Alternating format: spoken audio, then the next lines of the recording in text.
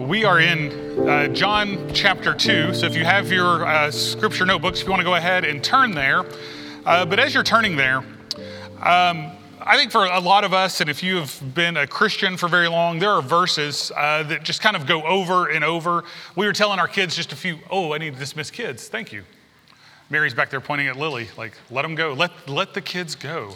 All right, we're going to start the sermon over. Kids, if y'all want to head out, Miss Mary is in the foyer. Y'all can join her. All righty. Let's try this again. All right. We were having the conversation with our kids just a couple weeks ago, and the conversation about the school that I grew up in and being a Christian school, we had a lot of memorization, and there were verses we had to memorize. Back then, the only Bible you were allowed to memorize in was King James. Some of you grew up in that world. But as we memorize some of those verses like kind of keep coming back to me, and they come back to me over and over and over. And one of those verses that I think a lot about, that I have preached a lot on, but kind of come back to my mind over and over, is Ephesians chapter 2, verse 8. For you are saved by grace through faith. It's not of ourselves, it is God's gift. Amen. We are saved by grace through faith. And I read that, I kind of stop, and I'm like, is there anything better? Is there anything better? For you are saved by grace.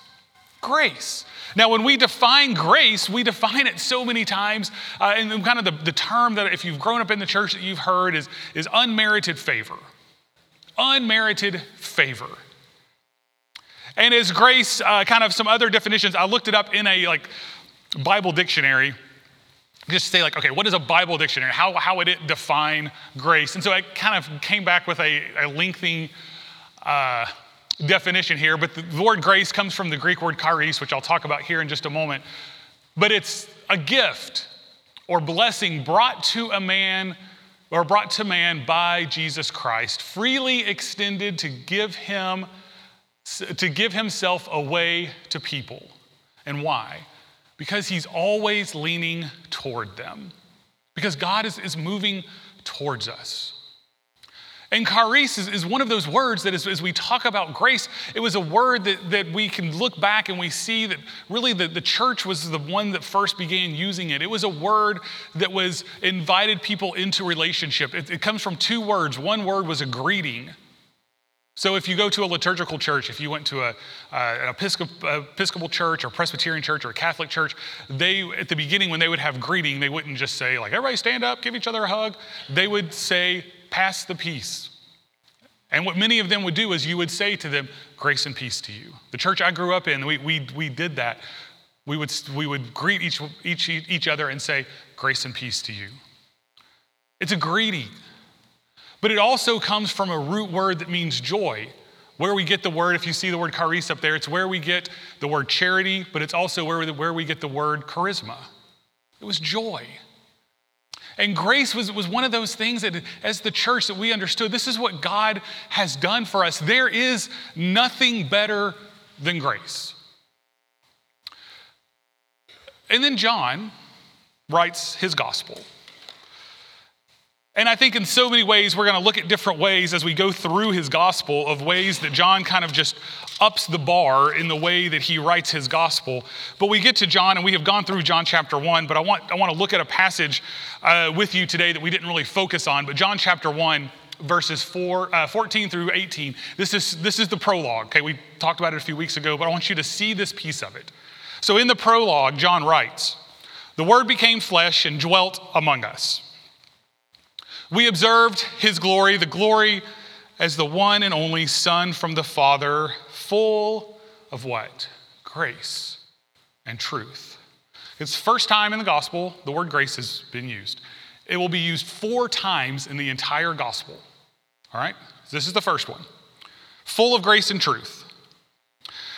Verse 15, John the Baptist testified concerning him and exclaimed, "This is the one of whom I said, the one is coming after me, ranks ahead of me, because he existed before me. Indeed, we have all received," here it is. We've all received what? Grace upon grace. Now, I said grace was used 4 times in this gospel. Number 1 we just read. Here's number 2 and number 3. For we all received what? Grace upon grace. And where did that come from? From his fullness. Verse 17 says, for the law was given to Moses, or was given through Moses, but grace, number 4, grace and truth came through Jesus Christ. Let's go to verse 18. No one has ever seen God.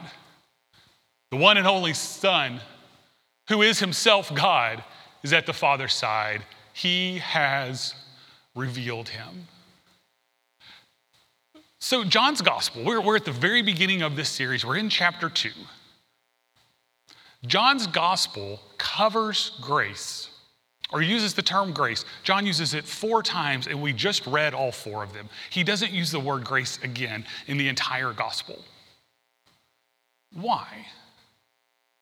I think an argument we could make is because for the rest of John's gospel, John says, I want to tell you something. Do you want to know what you have received? Do you want to know what is better than grace?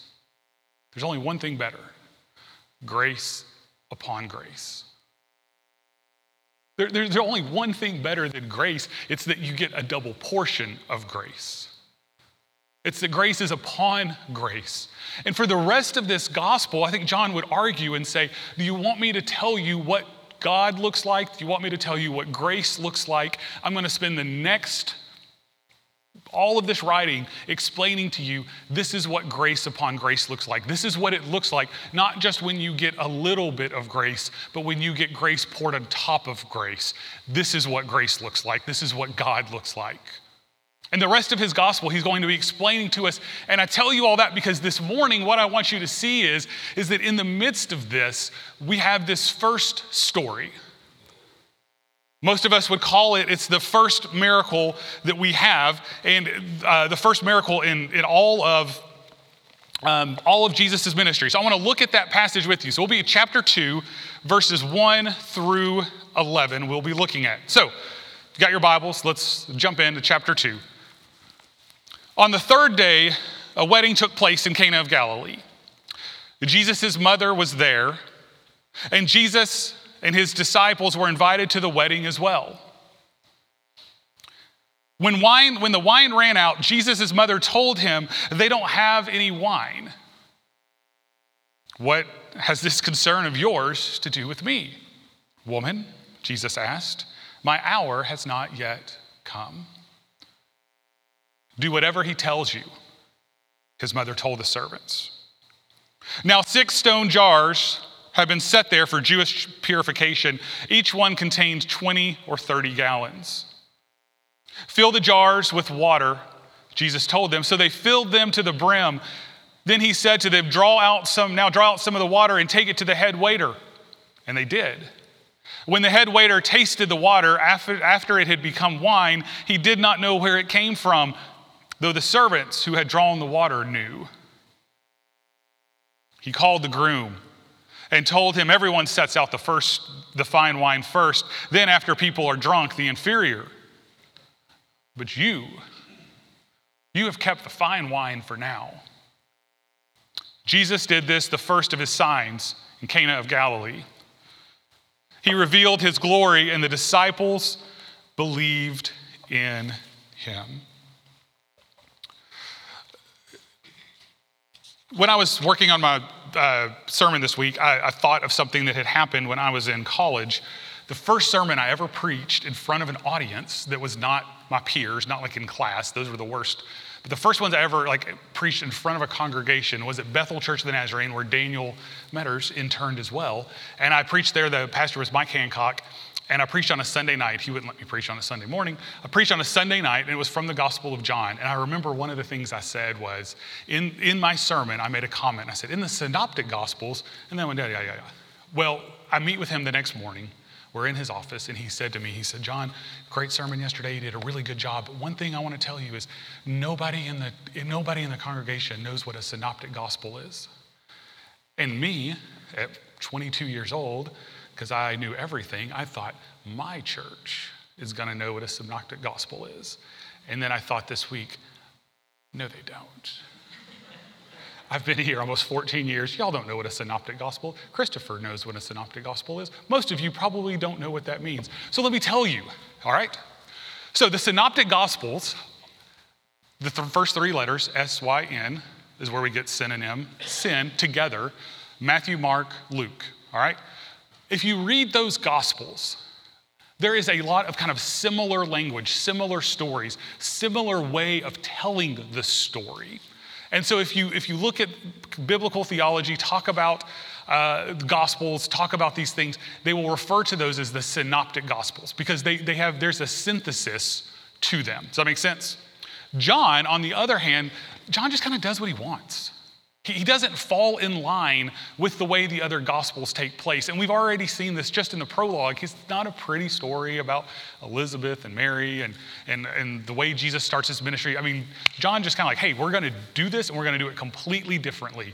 One of the ways that John does this, and we're going to see this all throughout this series, one of the ways that John does this is, do you know how many miracles in John's gospel Jesus performs? Okay, y'all don't know. Let me tell you, 0. Because John never once uses the word miracle. He uses the word, we just read it. Where was it? Verse 11. He did this, the first of his what? Signs. He did this, the first of his signs. There are 7 signs in John's gospel that we would call miracles. But John never uses that language. Now, John is brilliant. He knows how to write his gospel. He knows how to use language. I think it was a couple weeks ago I said that to y'all. It is the best, most well-written gospel or book, period, in the New Testament. He knows how to write. He knows how to use language. He does this on purpose. So what's the difference between a sign and a miracle? Because a sign, if we're driving down the road and we want to know what restaurants are at this exit, what do? We look for a sign, okay? Because signs give us direction, okay? Before GPS, it was one of the only ways, maps and signs, they gave us direction. They told us what was here. They told us where to go. And so through John's gospel, the way that John uses what we would call miracles, he doesn't use them as just a miracle. He uses them as a sign that John is pointing to something. He wants us to see something. What is he pointing at? So as we go through these 7, that's going to be one of my questions. We kind of work our way through and ask the question, what is it that John wants us to see? What is John using this story to point us towards? So as we go through this story, that's kind of the question. So let's kind of walk through the story before we get to that question. So let's kind of walk through the story. So Jesus and his disciples, along with Mary, show up. We don't know how many disciples he has at this point. Most people probably think he's got about 6. So we have Mary showing up with Jesus and his 6 friends. So there they are, she brought along 7 extra people. They come to the wedding. There's kind of some extra people in tow. This is probably an intimate friend of Mary because she, for some reason, kind of takes this on personally. We don't know why she takes this issue on personally. It could be that she showed up with 7 guys, and 7 guys like to eat. We don't know. But she kind of takes this on personally. The wine runs out. We don't know why, but the wine has run out. But we do know that in this culture, this would have been an embarrassment.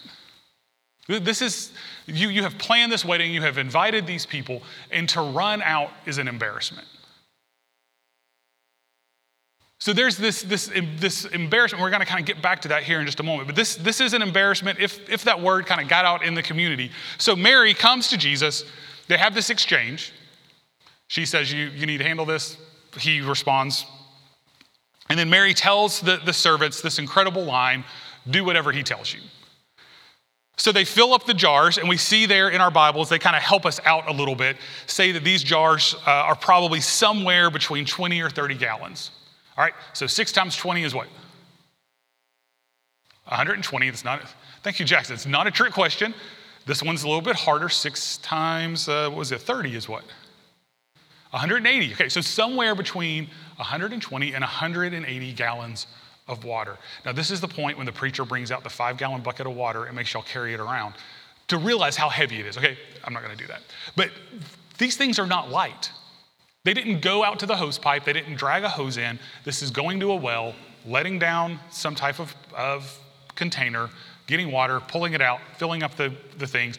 So we go through this whole process. So this is a very tedious, a very laborious kind of task that they go through. We could do a whole different kind of sermon just on that issue. But Jesus tells them to draw the water out. They take it to the steward or to the head waiter. He tests it, tells them this is the best wine they have. Then we get to this incredible statement in verse 11. Jesus did this, the first of his signs. So why? What is this sign pointing to? Or kind of, I think maybe a better way to ask the question isn't just what is this sign pointing to? But if these stories are going to be about grace upon grace, how does this story show us what grace upon grace looks like? It's a big amount. But even bigger than, that's a piece of it, but you kind of have to pause and say, okay, so in this story, who is getting the blessing? Or who is Jesus performing this for? In this story, who is blessed by the story? The wedding host. The wedding host, the bridal party, the family, they're the ones blessed by the story. And are they blessed a little bit or are they blessed a bunch? A lot. I was looking at commentary this week, and it was not written by Nazarene because the author actually knew how much a bottle of wine contains. I don't know. I have no idea. I know it's like this big. I don't know how much is in there, but she did the math. All right? If we're going 120 to 180 gallons, that is somewhere between 800 and 1,000 bottles of wine. Okay? That's a lot. Yeah, for any wedding, that's a lot. This gift is a gift of abundance. So how is this story pointing to grace upon grace? I think John gives us some clues because there's language that John uses in this story. And so if you kind of go through this story, there are some kind of key words that he uses. The very first key word that he uses, I think that he wants us to understand is the way he opens this whole chapter. What's the first thing John says? On what? The third day. Okay? Does that, anybody? Any bells rung? What's the third day? What does that mean to us today? Resurrection. Jackson, I'm glad you are here to answer the questions. Resurrection.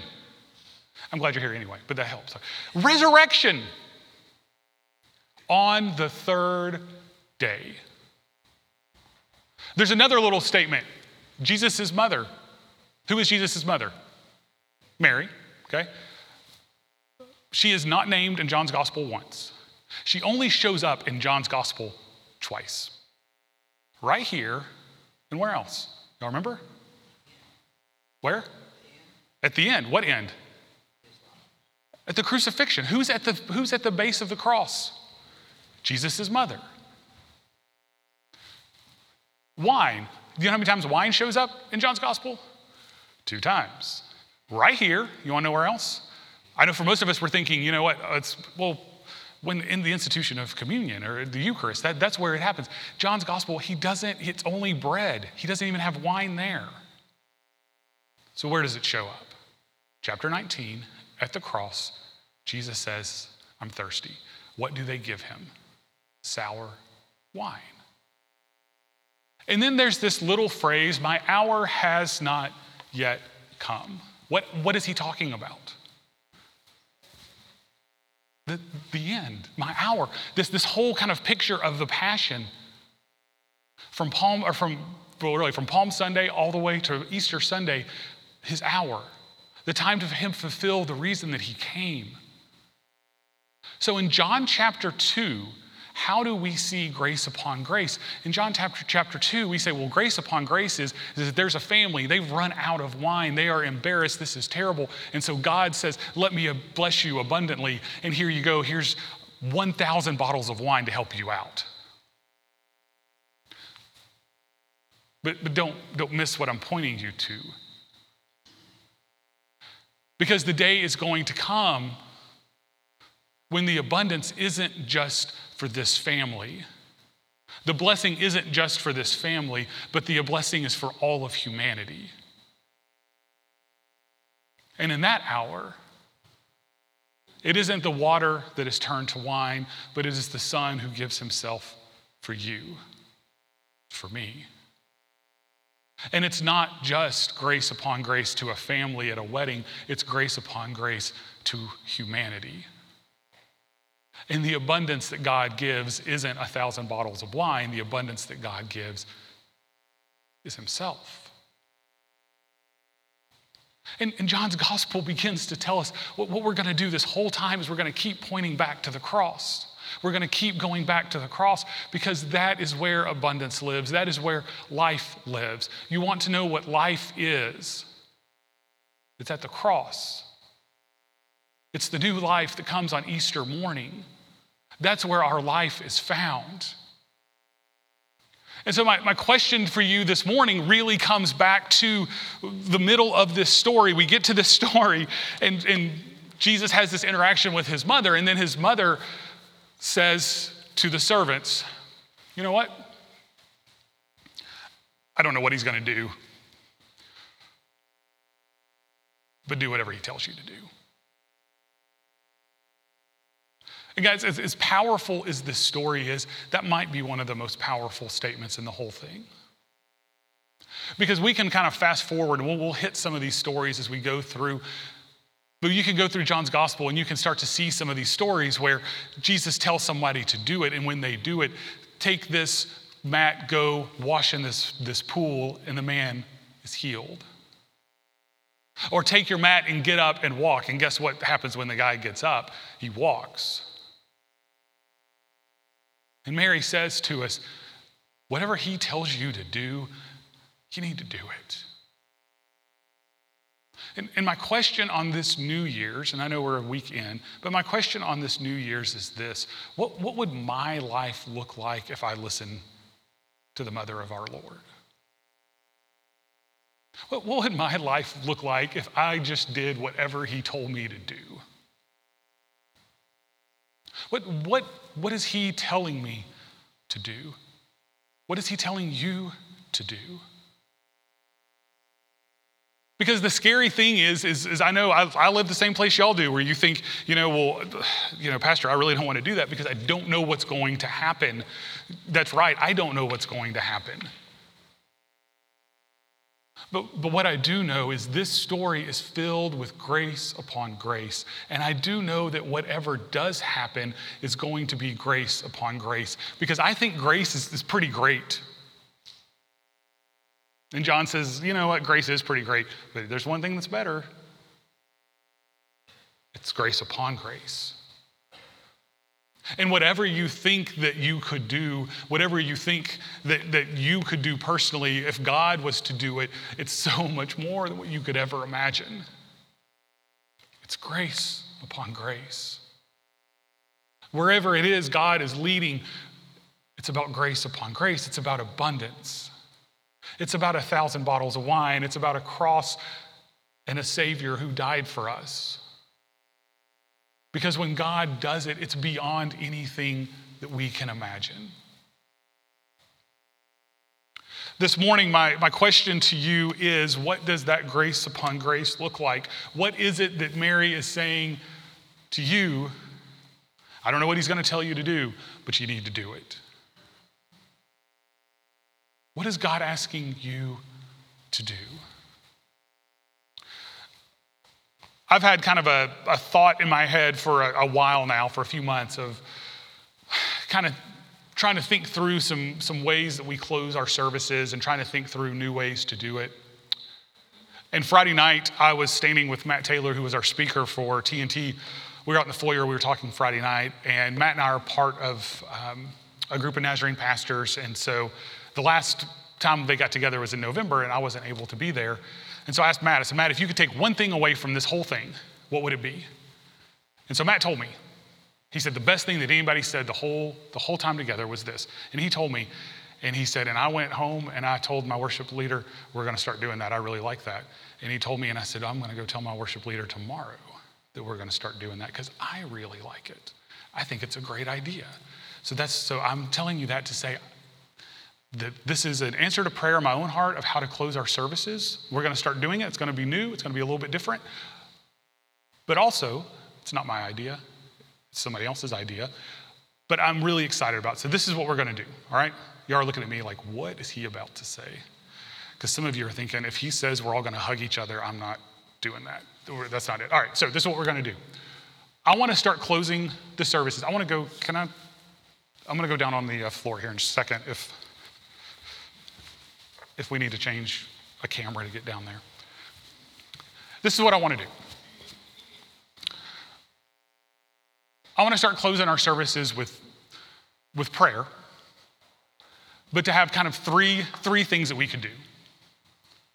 So my first question is, every week is going to be, this is kind of how I've challenged you, okay? My question this morning is what? What is God asking you to do? What is it that when you hear those words, when Mary says, just do whatever he tells you to do, what is he telling you to do? And some of you might say, I need to pray for that. There's something that God's asking me to do. But also every week I'm going to ask Pastor James, which Pastor James is not here. He doesn't know this. If he's watching online, he's just learning this right now, by the way. But I'm going to ask Pastor James every week that if you would like to pray for salvation, if you do not know Jesus Christ as your Lord and personal Savior, to come down to this far altar and Pastor James will meet with you and pray with you. Okay, today I've asked Randy to go down there. If anybody wants to pray with him, Randy will go down there and pray with you. And then the third one is if you would come down to this altar, anyone that says, Pastor, what I need this morning is for someone to pray a prayer of healing over me. I need to be healed, or I need for, whether it's physical, whether it's emotional, whether it's spiritual, I need to be anointed for healing. And that every morning or every Sunday that we close our services, and that if you want to come and be anointed for healing, that I've got the oil, it's right here in my pocket, that I will anoint you and pray over you. If you say, Pastor, I don't need to be anointed, but I have one of my dear friend, my mom, my aunt, I would like to be anointed in their place, I'm happy to do that. But I think it would be a great opportunity for us as the people of God to be able to come and just close our services doing those things. We have 2 altars on this side. If you say, Pastor, I hear your challenge, I need to pray about that. You got 2 altars over here. And we have 2 altars over here. One, if you want to pray with Pastor James, or this morning with Randy for salvation, or this one to be anointed for healing, that you could come and pray. For us to be able just to close our services and praying that way. For you to know this week to say, yo, Pastor, I don't, somewhere this week you might think, you know what, I need to go down Sunday morning to pray for healing. Or I need to go down for this, that you know that every week this is what we're going to do. And just to open it up, there might be no one come. We might be here for another 2 hours. No, but however God wants to do it, I'm good with it. And I know it's going to take, anything we change is always a little bit odd. It might take a little bit of time to get used to it. But this morning, John's going to come and we're going to sing. But the invitation is what I just said. If you want to come down and pray and say, I need to accept Christ. I've never accepted Christ, or I did when I was a kid. I want to pray with somebody about my salvation. Randy will be happy to meet with you down there. If you want to pray for healing, you can come right here to my right, to your left, and I will pray with you and anoint you. And if you just say, God has laid this on my heart, this is what God is pushing me to do. And I need to go and just say, God, I don't know what it looks like. I don't know where you're pushing me, but I'm going to rest in the fact, in the hope, in the promise of knowing that you are a God who does it abundantly. The gift on that wedding in Cana, the gift was to a family and the gift was abundant. The gift on the cross was for you and for me, and it was more abundant than we could ever imagine. And he wants to give you that gift. But it starts with hearing Mary's words. You need to do whatever he tells you. And if he's telling you, you need to do it. So this morning, if you want to come and find a place to pray, I just invite you to come as we sing. Let us stand.